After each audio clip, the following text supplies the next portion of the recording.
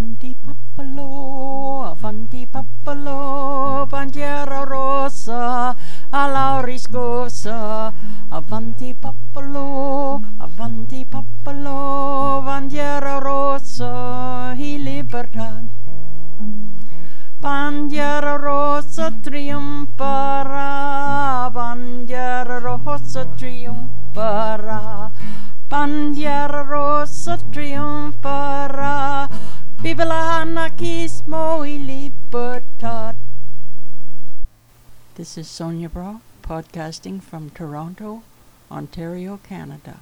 I can be reached through my website at soniabrock.com, soniabrock.com.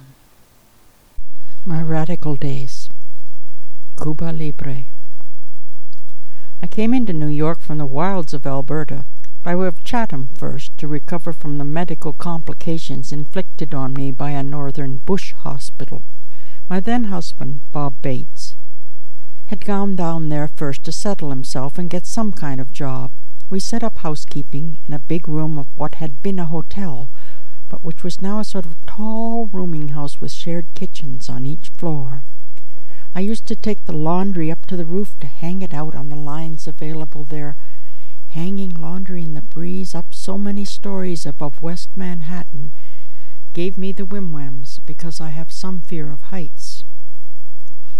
The folks who looked after the hotel rooming house, in the sense of cleaning and repair and so forth, were expatriates from Fulgencio Batista's Cuba.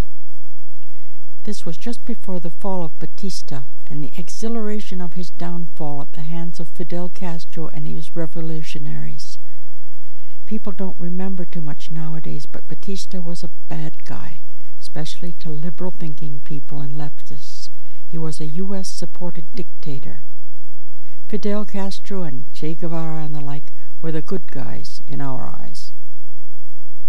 On January 1st, 1959, Batista was overthrown, and thereafter various flights out of Camp Columbia took Batista's friends and high officials to Miami, New York, New Orleans, and Jacksonville. Mayor Lansky, suffering from ill health, also flew out that night. On January 7th, Fidel Castro arrived in Havana, and at that time the U.S. officially recognized the new Cuban government.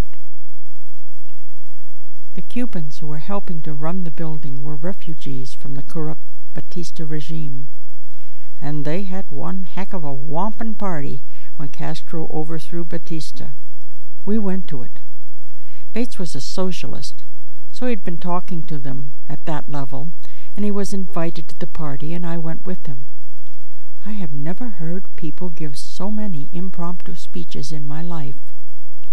It was as if each one in turn was touched by a magic wand and gave a loud and glorious speech, and then on to the next one. All in Spanish, of course. I only had a little bit of book Spanish at that time, so I only caught a few words like Viva la Libertad and El Socialismo y el Hombre en Cuba. A great exultation and joy was certainly there. We stayed a short while and then left, because it was their party after all. Earlier on, the Chatham Public Library was a good source for all kinds of books, thanks to Louise Schreiber, the librarian. I got most of my real education there. I wanted to know something about everything for reasons of my own, so I read just about everything I could get my hands on, 5 or 6 books a week. I'd see a book and say to myself, I don't know anything about that, so I'd check it out. This led me in mysterious ways to Thorstein Veblen, who coined the phrase conspicuous consumption and wrote The Theory of the Leisure Class, and to Karl Marx, who was very dull, and Hitler, who was duller. A humorous British book called Comrade, Oh Comrade, had a profound effect on me. The book took potshots at the various radical movements then current in Britain, and the only ones spared were the anarchists. The author didn't favor the socialists too much, and certainly not the communists, but really thought the anarchists were kind of cool. So when I got to New York, I sought out an anarchist group and found the Libertarian League. They had the use of a large room halfway to Greenwich Village near St. Mark's Square. The landlord insisted on labeling his tenants the Liberian League, which may have helped to keep the group safe from surveillance by the 3 letter boys, as we called the FBI, CIA, etc. The Libertarian League was led by 2 worthy gentlemen, Russell Blackwell and Sam Weiner, also called Sam Dolgoff. Sam favored anarcho-syndicalism. He was in the IWW, the Industrial Workers of the World, also called the Wobblies. His famous speech was called Anarchism and the American Labor Movement, which was given every time another speaker stood us up at our weekly meetings. We got to know that speech very, very well. Russell Blackwell was first a communist. He got kicked out of Mexico for that. He spoke Spanish well. Afterwards, he had gone over to fight in the Spanish Civil War. In Spain, he became disillusioned with the communists due to their dirty tricks and went over to the anarchists. He wandered about in Spain here and there, as was his habit.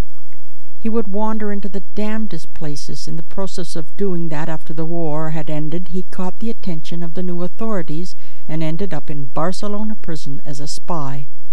He wasn't a spy, he was just curious. Barcelona prison was apparently in the middle of an artichoke growing district, and that's what the prisoners were fed morning, noon, and night. Russell Blackwell's wife petitioned the president and Congress and so forth, and finally, after a long while, they got him out, with a lifelong hatred of artichokes. Somehow or other, he ended up with the Libertarian League, and he and Sam put out an anarchist magazine called, mundanely, News and Views. On the picket line. I don't like picketing. It makes me feel like a professional martyr, but I was on a few lines. I picketed Woolworths for CORE, the Congress of Racial Equality. The Puerto Rican kids who always followed Russell Blackwell around would march proudly with us for a while and then dart into the store to buy a candy bar. There's no way you could explain to them that this was not what it was about. I took part in one street march, something about a teachers' union, and found out that a crowd can turn into a mob and had a different kind of mind than an individual. A crowd could do some fairly dangerous things once it got started on that path. This helped form my lifelong pledge to stay away from crowds, and if I saw one forming, I would go in the opposite direction. I had picketed also down at the New York docks with some real Spanish people from Spain against a ship that Francisco Franco had sent as a training exercise for young sailors. The Spanish picketers were very glad to see me, and they were lovely people. This was a rather quiet picket line, and I marched and marched around in a circle, and then I went home. That was about the end of it when it came to publicly doing active radical things. Later, when I went to work for Canada's federal government, I did not advertise my political beliefs, but simply practiced them. I worked for the whole office, and not just my little section. I organized a computer club and took an active role in leading events that were for the benefit of all. I tried to help civilians who came to us for help. I did not recognize boundaries. When our union went on strike, I was made aware that they were using goon tactics to intimidate workers who did not wish to strike by calling their homes and frightening their children. I refused to be part of this fascistic approach and crossed the picket line daily, sometimes facing screaming mobs of picketers. Indeed, their cause was just, but their tactics were tainted. They did not recognize the will of the individual, and that went against my anarchist principles. Los cuatro generales, los cuatro generales, los cuatro generales, mamita mía, que se han alzado, que se han alzado. Madrid que bien resistes, Madrid que bien resistes, Madrid que bien resistes, mamita mía, los bombardeos, los bombardeos. This is Sonia Brock podcasting from Toronto, Ontario. I can be reached through my website, soniabrock.com, SONIABROCK.com.